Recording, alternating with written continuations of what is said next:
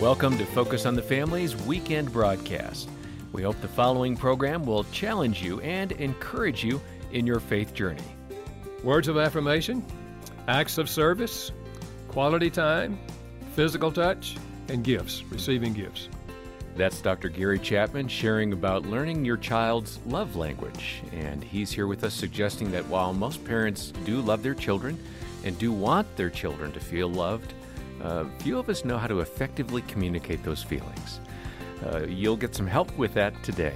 This is Focus on the Family with your host, Focus President Jim Daly, and I'm John Fuller. John, we've shared many times on the broadcast that parenting is tough work, and it is. And we rewarding, but tough. Yeah, absolutely. And it's great to have Dr. Gary Chapman back with us, along with my wife, Jean. I'm always thrilled when she's here with us to give that mom's perspective.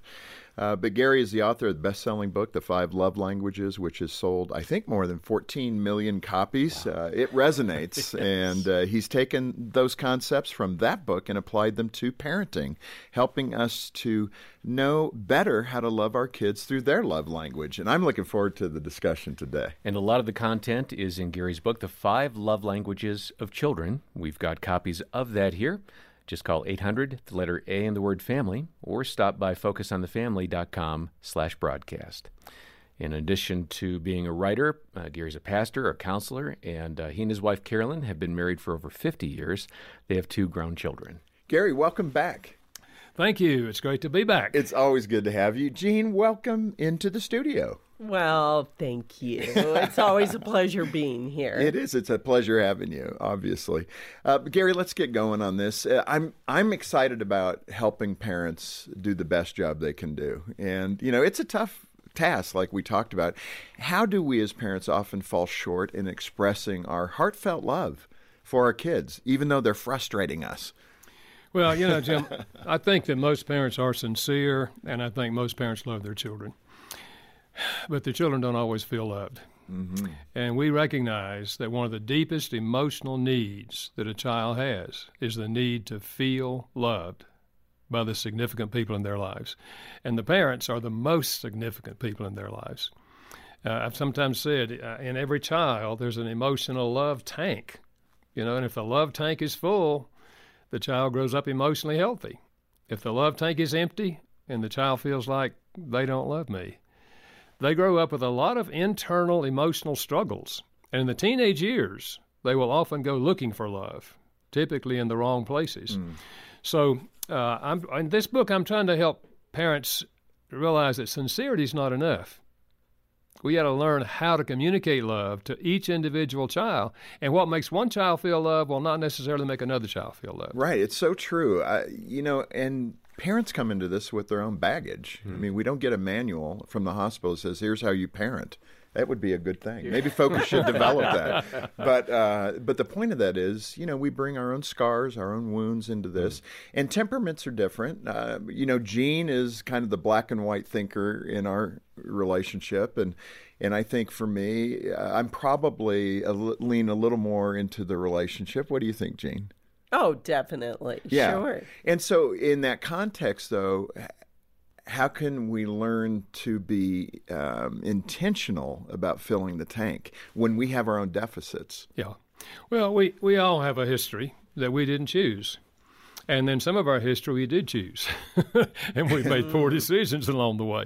And so sometimes I think the beginning place for a parent, if they realize, I don't know that I'm doing a really good job with this parenting thing, maybe is to ask, you know, somebody else, you know, what do you think? And maybe there's a place to apologize to children and to say, you know, I realize I haven't been doing this or that or whatever, you know, and I want to ask you to forgive me. I want to be a better parent, and I'm trying to be a better parent. So if we realize that we're all in process, none of us are perfect parents, and you don't have to be a perfect parent to have healthy children. We do have to deal with our failures, and that's where apologizing to the child and to let the child forgive us. We're teaching them a real skill because they're going to have to learn to apologize too somewhere along the line. Yeah. In the book, you say that saying I love you isn't enough. Yeah. I probably err in that side. I'd say a lot of I love yous, but I don't know that I go the extra mile. Describe what that extra mile should look like. Well, I think whatever we grew up with is probably what we do. or whatever makes us feel loved is what we tend to do for the other person. Can you give me an example? Well, if words of affirmation is my love language, if that's what makes me feel loved, then I'll probably give my child words of affirmation. I'll tell them how great they're doing on sports. I'll tell them how wonderful I am, how proud I am that they made a B in that class. Or, I'll give them words of affirmation. I'll say the words "I love you" over and over again. Yeah, because that's important. Absolutely. But if words is not that child's language, they will not necessarily feel loved. Even though we're sincere, they won't be getting it. I remember a 13-year-old who was in my office. He had run away from home. And he said to me in the course of our conversation, "My parents don't love me. They love my brother, but they don't love me." I knew his parents. I knew they loved him. The problem is they had never discovered his primary love language. And consequently, maybe they were giving him words of affirmation, but his language was one of the other languages. And consequently, he didn't feel loved. Yeah. Since we've opened that door, let's quickly go over the 5 love languages and discuss primary and secondary. Yeah. Okay. Well, these are in no particular order, but physical touch is a way to express love. We've long known that. Words of affirmation is a way of expressing love. Quality time, by which I mean you give the child your undivided attention. And then there's gifts is an act of service. And that's the receiving of gifts? The receiving or of gifts. Yeah, The receiving of gifts. That trips people up, I think. When I try to describe it, they're going, really? That you receiving a gift is your love language, not giving a gift? Yeah. Yeah, I think often we're thinking in terms of what is my love language, but we're talking about the other person's love language, and it's receiving the gift. If receiving gifts makes you feel loved, you'll probably give your kids all kind of gifts. Right. But maybe their language is words of affirmation, and you don't give them words of affirmation, so you're wondering, why wouldn't you feel love, man? You've got so many things, Exactly right. So we tend to express kind of, in some regards, the way we want to be loved, is what you're saying. So Jim and Jean, I'll go ahead and just throw you in the spotlight and wonder, when did you discover some of these concepts for your own boys? Because there's a lot here to learn.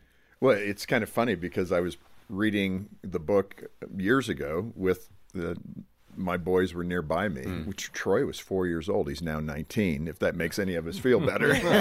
But I remember I was reading them out loud, and I said to Troy, which one of these best describes you? And I read through them. As soon as I said physical touch, he goes, that's me. Oh. I mean, he knew it. He was 4 years old. Yeah. He was, that's me. Yeah. I love hugs, Dad. I love hugs. I love when you tickle my back. And I think for Jean, you were more in tune with Trent. Well, yes, but also with Troy, I would say it was, I think it was easy to pick up on with him because he was always hugging us or always hugging his brother. Yes. Yeah, he was. And I look at photos when they were young and Troy was always hugging. Yeah. So he was easy to pick up on his love language at a young age. Our oldest son, Trent, he was more difficult to decipher what his love language was. And he did take the quiz, and I think, where did he land? Words of affirmation was number one, and then quality time. Yeah. So I remember Trent, it was so funny because when he was 5, 6 years old, I'd go to hug him, and he'd be like a cardboard cutout. His hands would be down to his side. Yeah. And I literally had to teach him how to hug, just give me a big hug and try to squeeze my kidneys. That's what I used to tell him. And that got him going. He goes, okay. Yeah. But today he's a pretty good hugger. He's a great hugger. And I would like to say, even though with Trent, so we didn't know that his love language when he was younger was words of affirmation. Thankfully, I had listened to Focus on the Family broadcasts and knew that it was important to catch your child doing something right.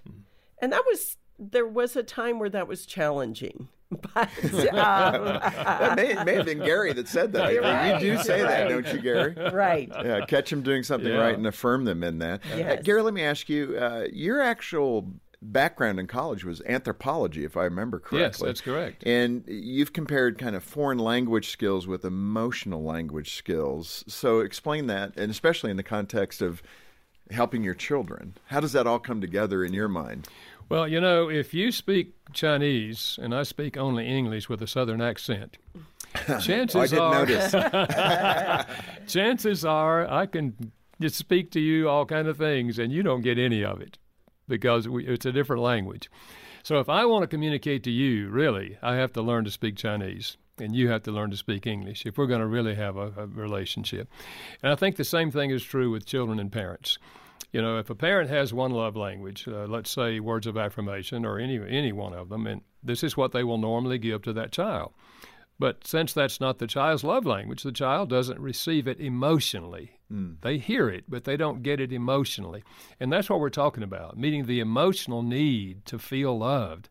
And so this is why I think this book has been so helpful to so many parents through the years, is helping them understand if you have 3 children, they may each have a different love language. Yeah. And please don't hear me saying that you only speak their primary love language. You give heavy doses of the primary, but you sprinkle in the other 4. I mean, the child needs to learn how to receive love and give love in all 5 languages. That's the healthiest adult. Most of us did not receive all 5 growing up. So we came to adulthood, and some of these were not very natural for us. Yeah. But the key issue is that you give heavy doses of their primary language, and they're going to feel loved. And I just want to, for the listener that might just be jumping in, just quickly, the 5 love languages again are?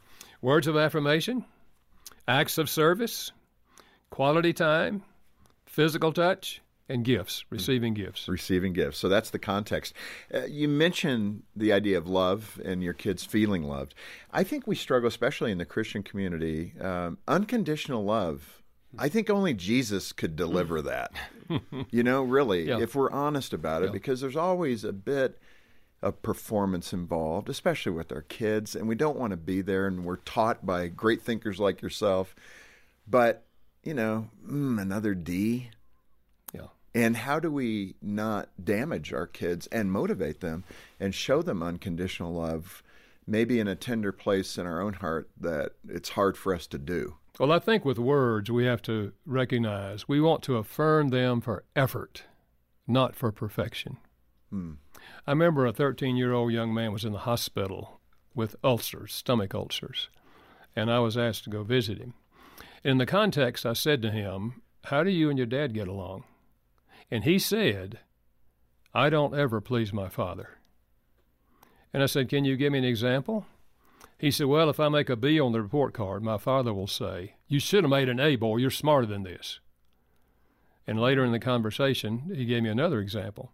He said, "If I mow the grass on Saturday, my dad will say, 'You didn't get under the bushes. Can't you see the grass under the bushes?'" And he said, "When I play ball, if I make a double, my father will say, 'You should have made a triple out of that, boy. You got to learn how to run.'" Boy, I'm glad I didn't have that dad because I couldn't hit the ball. Oh, my goodness. Wow. No, but that's sad. I knew what his father was trying to do. He was trying to motivate him to give his best, whatever it was. But you understand what the son was hearing? Yeah. I don't ever please my father. So let me ask you, Gary, as a dad, and I think dads struggle with this more than moms. How do we dial that back? How do we consciously grab that? Because those are probably patterns that we learned as kids too, especially boys. I think like so. This young man, he may repeat that with his kids. Yeah, if he doesn't learn it, right? And so what I'd say is this: look, if the child brings home a B and you think they should have made an A, that's the day to praise them for the B. Yay, son, a B. That's good. It's next week that you say, last week your report card, you made a B on this. I bet you could make an A. Let's try this, What do we need to do? Yeah. Now, some parents have said to me, that's okay if they made a B, but what if they made a D? Right. And I say, well, a D's better than a D minus. Son, you made a D. That's good, and then we talk about let's make it better. Yeah. And the time to point out the grass under the bushes is not the day they mowed the grass. That's the day you praise them for the grass that's mowed. This Focus on the Family broadcast will continue in just a moment. Clubhouse is really edifying in every part of it. a resource that supports your values. We subscribe to other magazines, and every once in a while there will be a story that questions a parent's authority or kids behave in a way that I don't like, and we never have that problem with Clubhouse. I can trust it. Learn more about Focus on the Family Clubhouse and Focus on the Family Clubhouse Junior magazines at focusonthefamily.com/clubradio. Is it possible to love your spouse without expecting anything in return? Here at Focus on the Family, we're excited about Season 5 of the Loving Well podcast. I'm John Fuller, and I'll be joined by my friends and colleagues, Dr. Greg Smalley and his wife Erin, as we discuss practical ways you can show love and appreciation to your mate. You'll find the Loving Well podcast at focusonthefamily.com/lovingwell. That's focusonthefamily.com/lovingwell. Thanks for listening to Focus on the Family. Let's resume now with the balance of today's programming. Gary and Jean, let's work through these now. Physical touch, we've talked about it, so let's go there. Jean, just as a practical example, when we, kind of fell into the observation that Troy was physical touch, that's me! How did that guide your parenting with him? How did you embrace that and engage it? Well, it was easy when he was young because you want to hug your little boys. But the older he got, that was more challenging for me. But I would be intentional about scratching his back or putting my hand on his back, something that's unnatural for me. But I knew it was important to him, or even scratching. He would love for Jim to scratch his arm, he plops kind of down rub on the his couch arm next to my chair and puts his arm across my lap, Right. like tickling my forearm. That's the cue, huh? That's Yes. the cue, almost every night. I mean, it's so sweet. Yes. But you learned to verbally engage him by putting your hand on his shoulder and touching him in some way, and that's great. Right. Yeah. And back rubs at night. It's a little harder, Gary, isn't it, when they become teenagers, because things might change a little bit. I'm thinking of guys whose daughters are physical touch.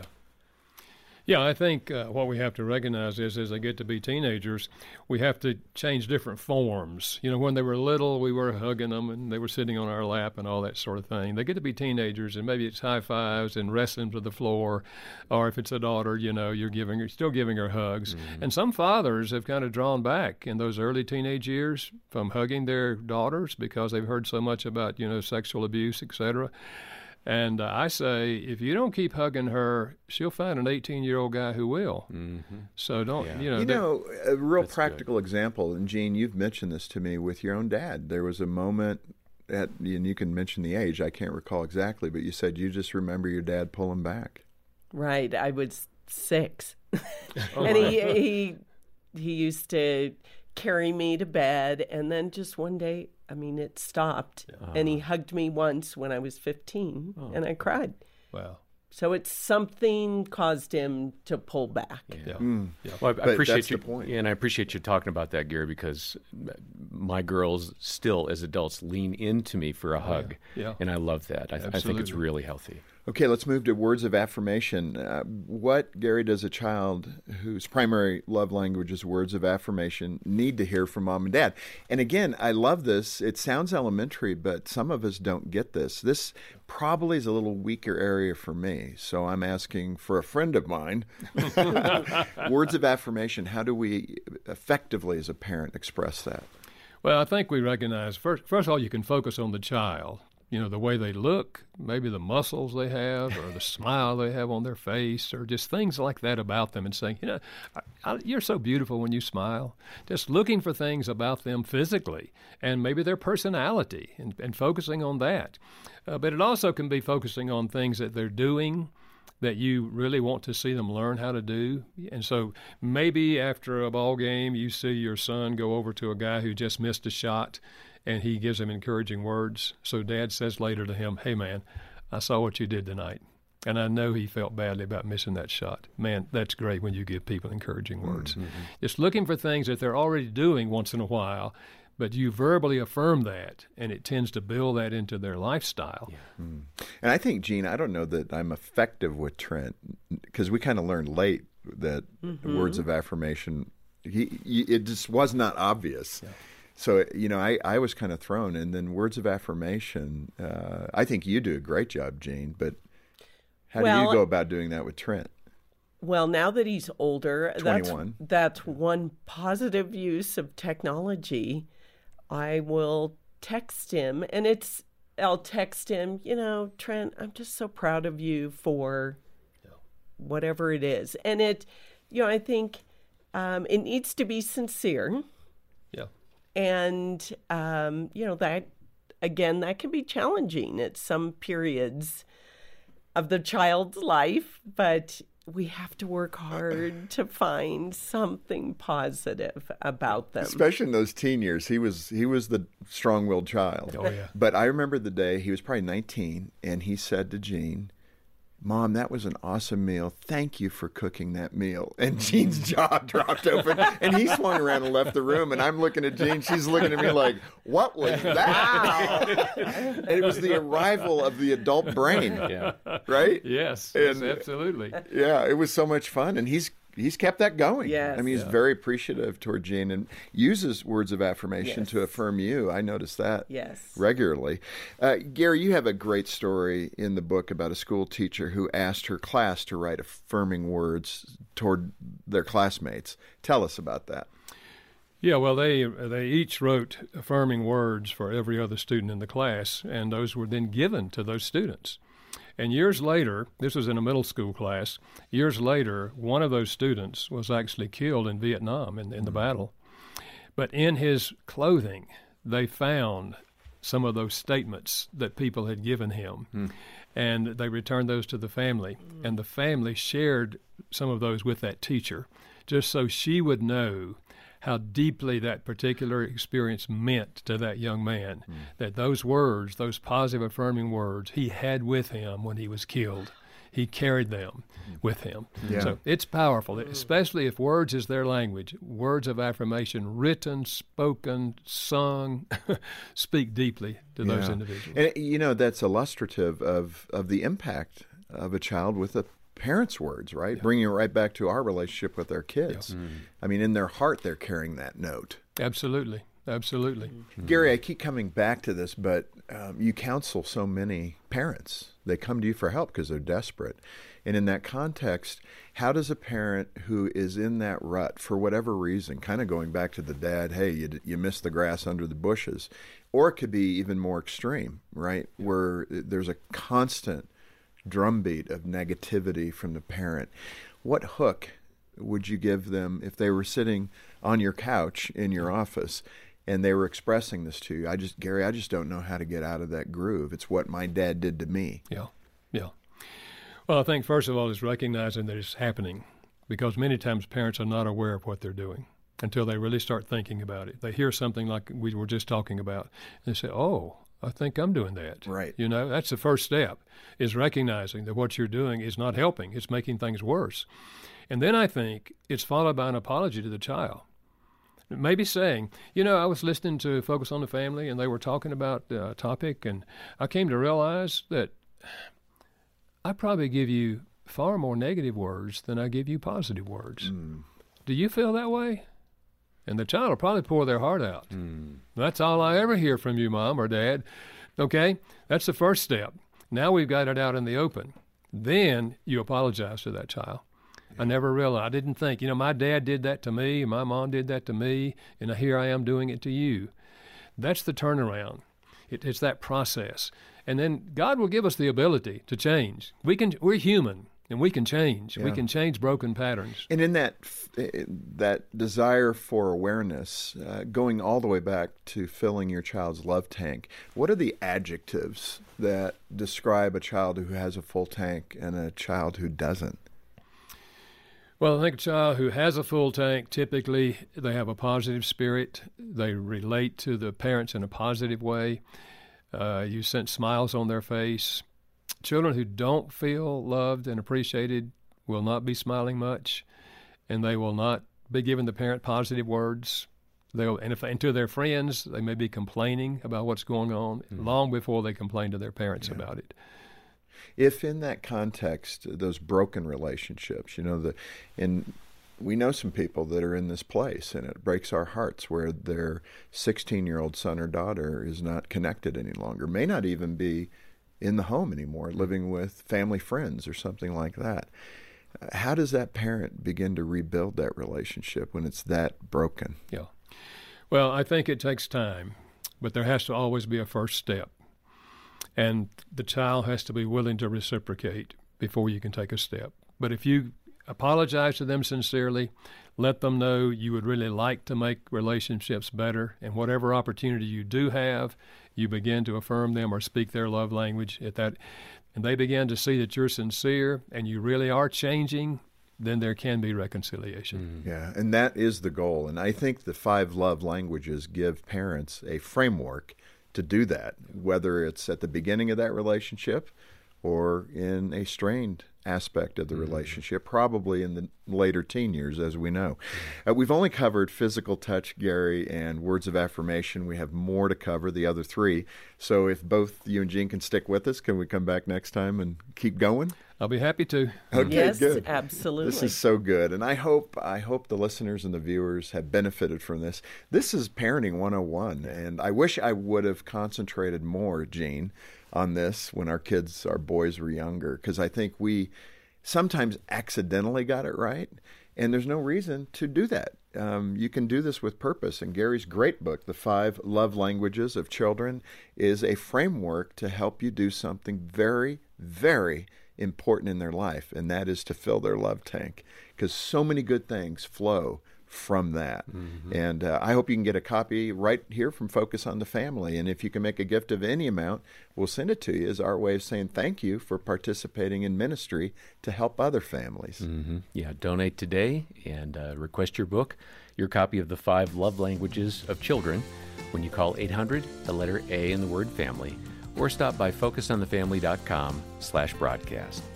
And while you're at the website, if you're not quite sure what your love language is, take the quiz. We've got a link to Dr. Chapman's materials. It's an easy quiz. It'll be fun to learn if you haven't yet done so.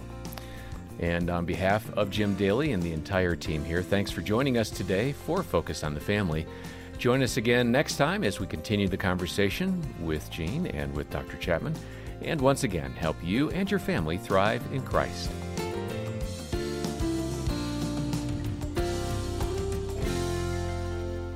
You're listening to Focus on the Family's weekend broadcast. We'll take a quick break and then return with the second half of this program for your family. Stay tuned. In every child, there's an emotional love tank. And if the love tank is full, the child grows up emotionally healthy. If the love tank is empty and the child feels like they don't love me. Dr. Gary Chapman was our guest last time on Focus on the Family, talking about the need that every child has to feel loved and wanted. We'll continue the conversation with him today about the 5 love languages of children. And your host is Focus President and author Jim Daly. I'm John Fuller, and we're also joined, Jim, by your dear wife. Yeah, it's always good to have Jean in here. John, every parent has the interesting challenge of discovering the right language and obviously to communicate their hopefully close to unconditional love to their child. It's so important that children feel loved by their parents. But it can be stressful to do that at times because you're not always getting the response. Maybe you have that sassy child that you don't really feel like being unconditionally loving toward. Did you ever have that experience, Jean? Jean's nodding like, yep. That strong-willed kid. But today we're going to talk again with Gary Chapman, Dr. Gary Chapman. The conversation last time was good. I think it was engaging. Yeah. And I would just encourage parents. This is Parenting 101. I so wish that Jean and I would have locked into this earlier than we did. So that's why here at Focus we wanted to bring Gary to you to make sure that you're applying these principles of the love languages in raising your kids. And if you're a grandparent, get this for your adult child, your son or daughter who's raising those beautiful grandchildren. But it is a great way to really lay the bedrock for parenting. So Gary and Jean, welcome back. Thank you. It's so good to have you. Thank you. It's great to be back. It is.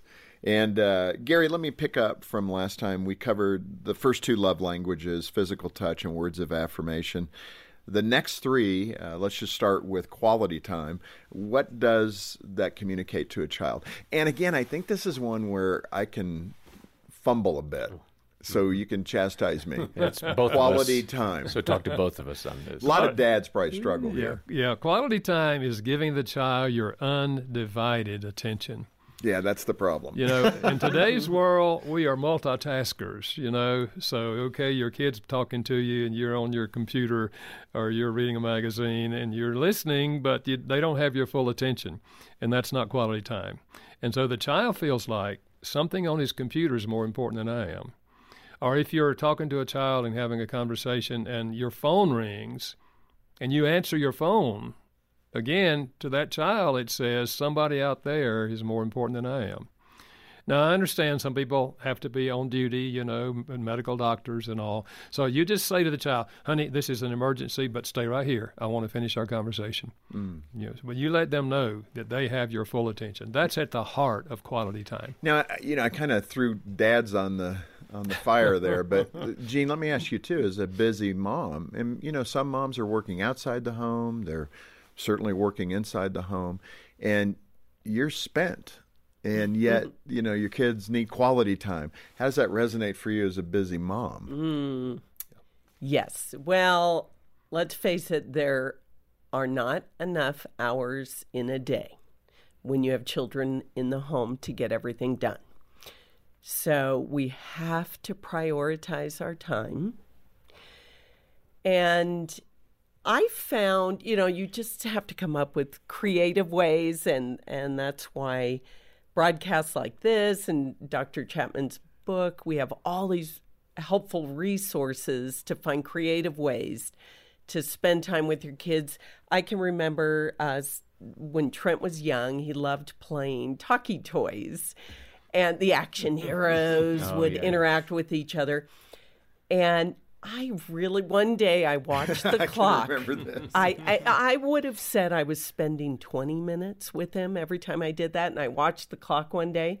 One time it was 3 minutes, but it was enough. Yeah. It felt like 20. It felt like 20, but it was enough. But I think also finding ways to do things that you want to do as well with their child, maybe spending time reading a bedtime story together or rubbing their back at night. Now, I was thinking that spending time in the car counted as quality time, Dr. Chapman. Am I mistaken about You that? are the report card queen. So does she get an A or an F? It all in the depends car? on what you do in the car. If they're on their screen and you're driving the car, it's not quality time. But if there's conversation going on, Right. it's quality time. Well, and you've mentioned with that time in the car with your children, not asking questions that can be answered with a yes or no. So open-ended questions or questions that can be answered with fine. But I did use that time in the car. She's a good student. To try to draw out some conversation and get into their world a little bit. Yeah. Elaborate on that and define that. Yeah, I think conversation is important. Now, that's only one, what I call dialect, because, as you say, it could be playing a game with them together, but they still have your full attention. But I remember, for example, that the child brings home a piece of art that they did at school. And the parent says, "Oh, that's nice. That's beautiful. You did a good job with that." No conversation. That's a monologue. That's affirming words. That was fine. But that's not quality time.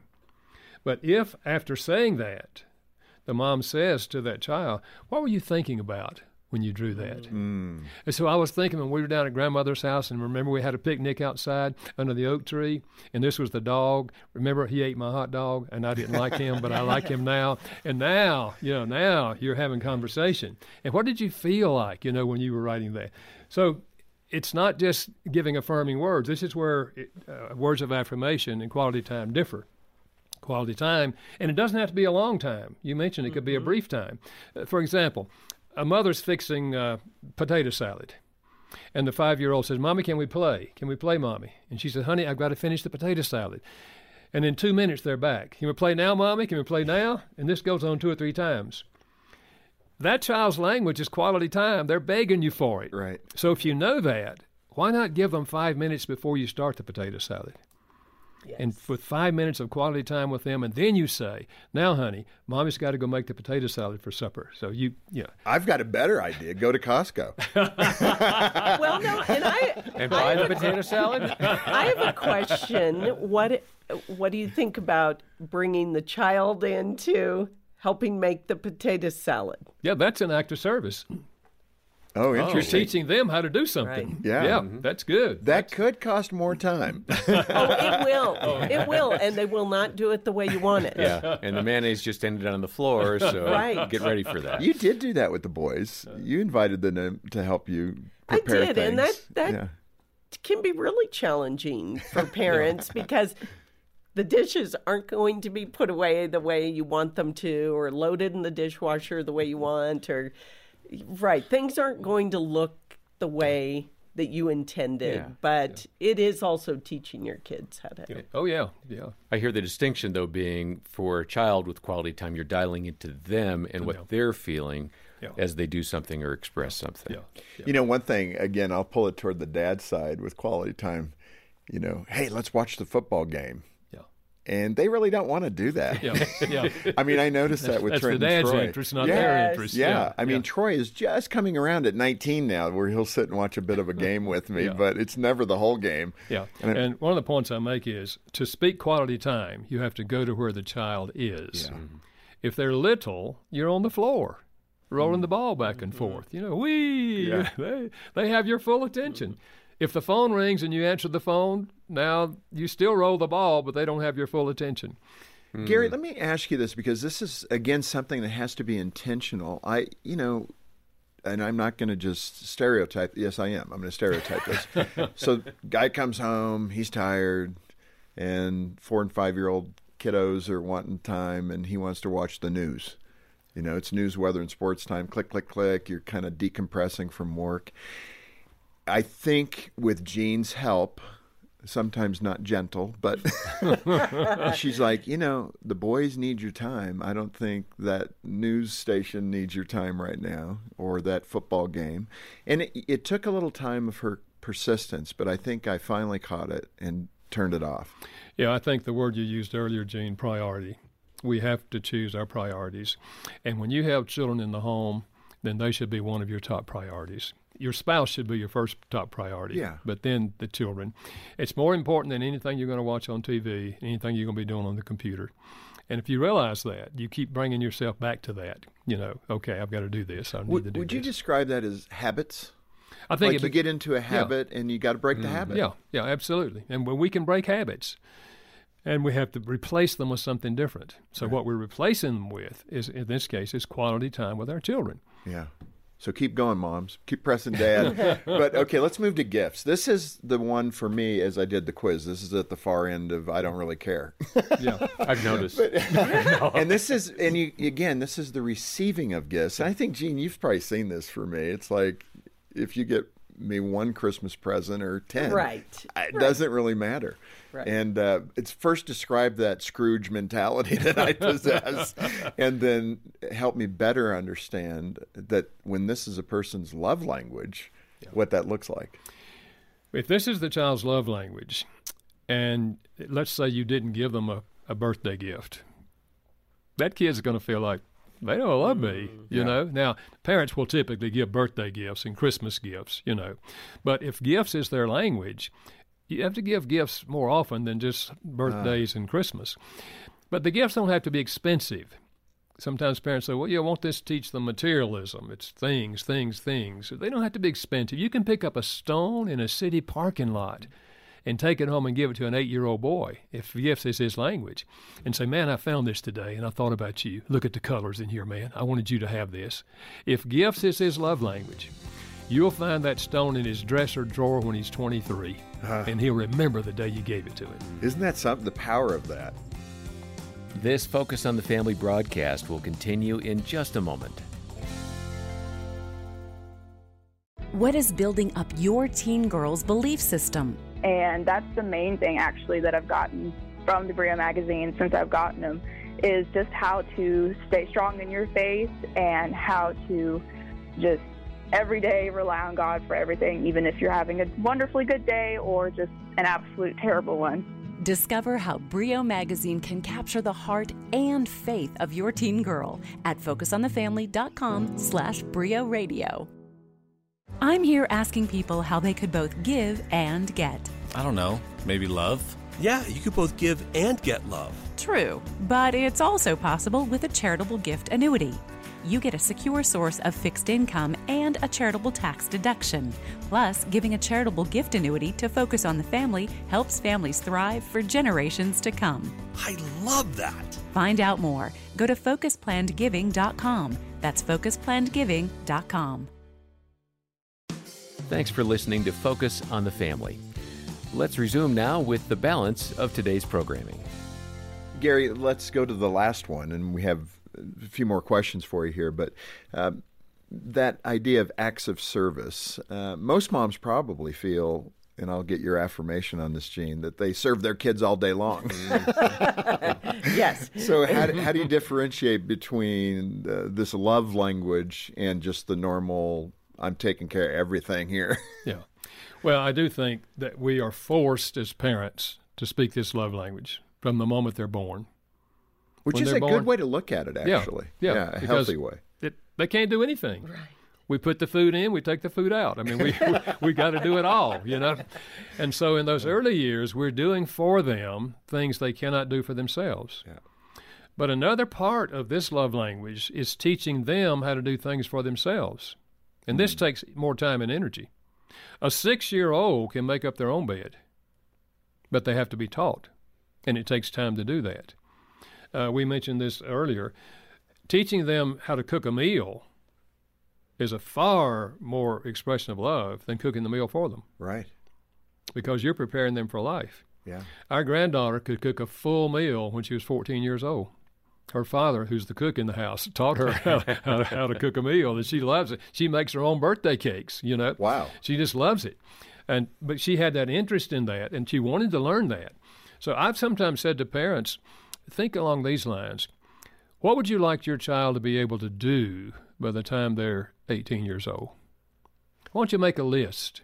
And if it's teenagers, let them help you make a list. What would they like to know how to do by the time they're 18 years old? That's good. And let that be a guideline in terms of how you can speak the language acts of service. And this is good whether this is their primary language or not, because at 18, they're going, in our culture, they're going off to university, going to join the military, they're going to get a job, we hope. You know? Right. Yeah, exactly. So they need to be prepared. Yeah. And so this is one of the aspects of speaking this language that's super, super helpful to every child. Yeah, I was thinking it more externally to the home, like going and volunteering at soup kitchen, doing things like that, which also applies there. Yeah.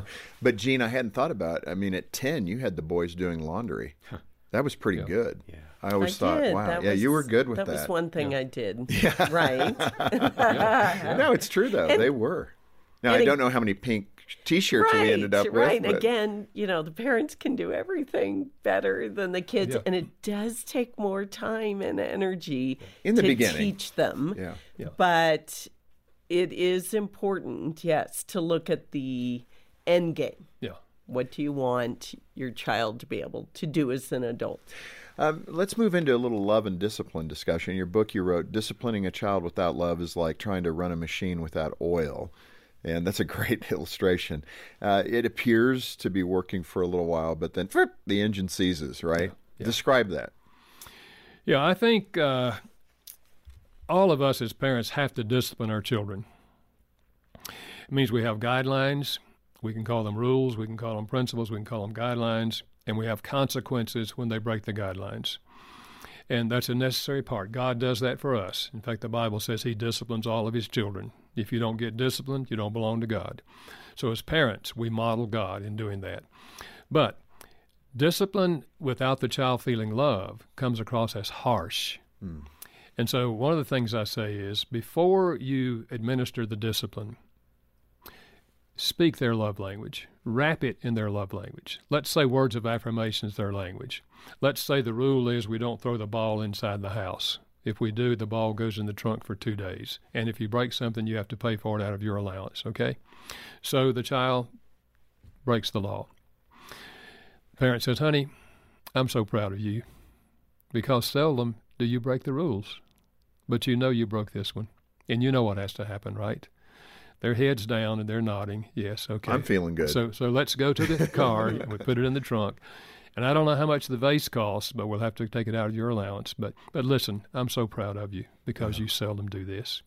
That child walks away feeling this is fair because they already knew what the punishment was going to be. When you have a rule, always tell them what's going to happen if they break the rule beforehand. They already know that, and they feel this is fair. But if you simply go in there and say, I told you not to do that. You know better than that. Now you know what's going to have to happen. Now the child walks away feeling like, I try hard, I mess up on one thing, and I get blasted. Or I'm worthless. Yeah, I'm worthless. Yeah. So we can't allow our emotional state at the time to control our behavior. And if we wrap it in love, the child feels like it's fair. They accept it in the way you want it to be. Gary, I remember a time I disciplined Trent, and he went to his room, and I went up afterward, and I was going to affirm him. I'm doing good so far, right? Mm-hmm. And but he wouldn't speak to me. He was probably 7 or 8, and I said, are you upset? And he shook his head, yes, with one nod, bang. Yes. And then I said, can you talk with me? And he went, no, and shook his head that way. And I said, can you write what you're feeling? And he shook his head, yes. So I went and got a pen and paper, and I gave it to him, and I said, how do you feel when I discipline you? And I remember he wrote, it feels like you don't love me. Yeah. So what was he expressing to me? I think he was expressing his emotional response at the moment. And I think what you did was great.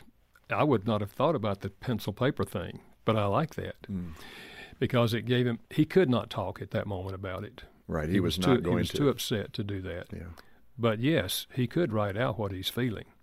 And I think what we have to be thinking of in terms of parents when we're disciplined is, how does this come across to my child? Does it come across as I'm doing this because I love you?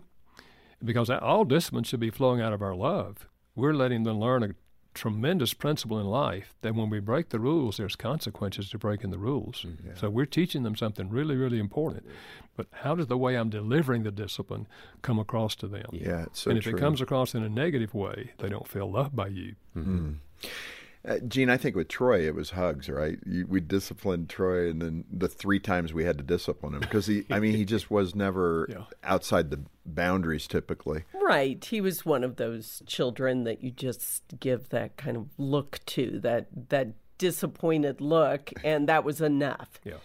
But I will say with our oldest son, it was more challenging. And, honestly, for a lot of us parents, we are not calm when they have done whatever it is for the umpteenth time. You're frustrated. You're really frustrated. You're not feeling unconditional love.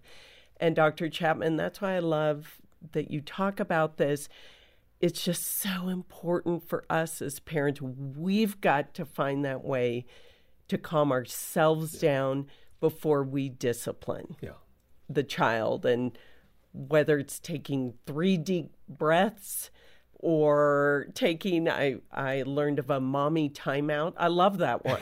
Love that. You can't do Please that. send me to timeout. Yes, you can't do that if you have a 3-year-old that needs to be watched. But that's really the crux of it, is that we can calm down.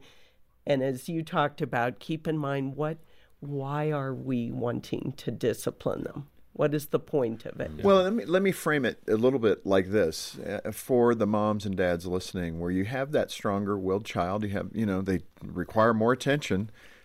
How do you reset constantly? I mean, how do you get a hold of your own emotions so you're not losing it? Mm-hmm. I think we have to say to ourselves, I don't want to ever discipline my child out of anger. Yes. Because if I do, it will come across as I don't like you, I don't love you, you're an awful person. And so it's a timeout thing, I think. We wait till we calm down a bit. And if it's 3 minutes or if it's 30 minutes, we wait till we calm down a little bit so that we can approach it in a much more loving way, because we want the discipline to come across as love.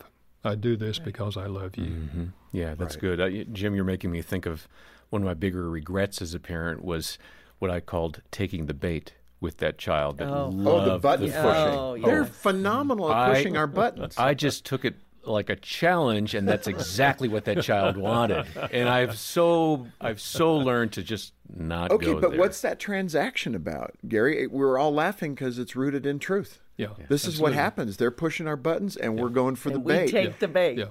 So what is that transaction all about between parent and child? Well, I think we have to recognize what's happening, first of all.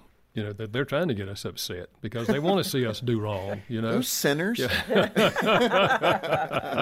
And then I think we just have to recognize, okay, this is a pattern. I'm beginning to see this now, okay? God, I need your help to break the pattern, you know, because we can break patterns. Oh, yeah. But it's tough. I remember Gene would say to me sometimes, remember who the adult is? Yes. Oh, yes. I must have forgotten that about myself many times.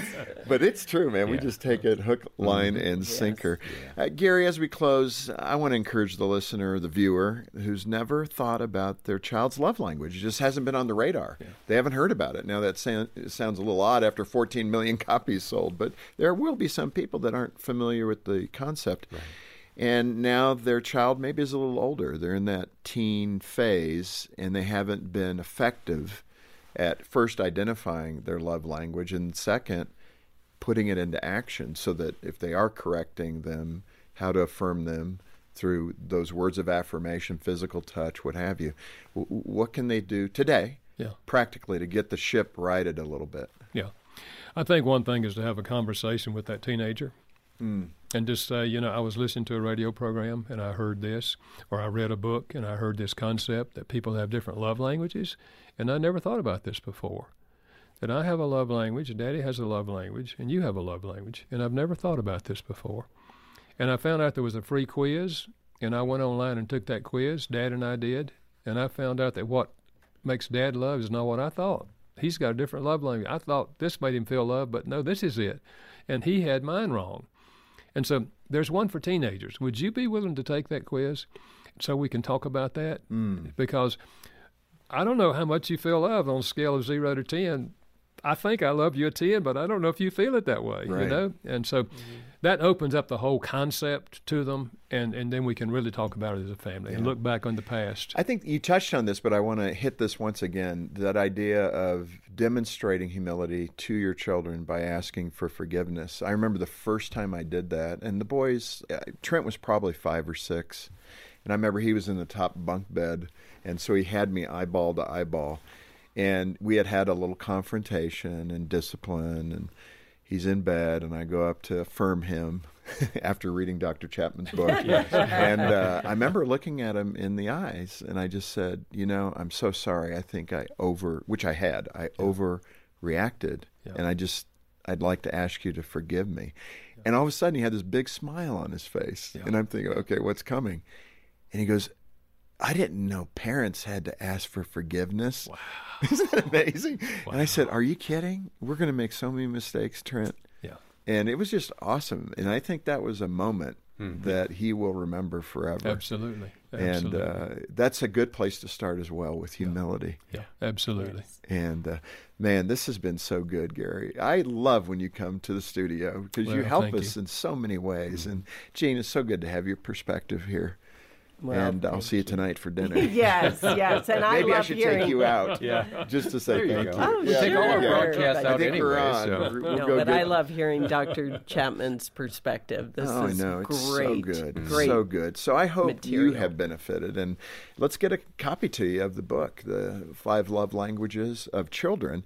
And if you can make a gift to Focus on the Family for any amount, we'll send it to you as our way of saying thank you. You can support us monthly, which is great, or a one-time gift. Either way, we'll send it to you. If you can't afford it, we're about helping you, so we'll trust that others will cover the cost of that. So just get in touch with us and ask for a copy to help you in your parenting journey. That's our goal at Focus, to make you the best parent you can be. Yeah, we want to come alongside you, so donate as you can. Request that great book, The 5 Love Languages of Children, and you'll find links to take the quiz so you can find out your love language, as Gary was describing. It's all a phone call away. Our number is 800, the letter A in the word family, or stop by focusonthefamily.com/broadcast. And on behalf of Jim Daly and the entire team here, thanks for joining us today for Focus on the Family. I'm John Fuller, inviting you back as we once more help you and your family thrive in Christ.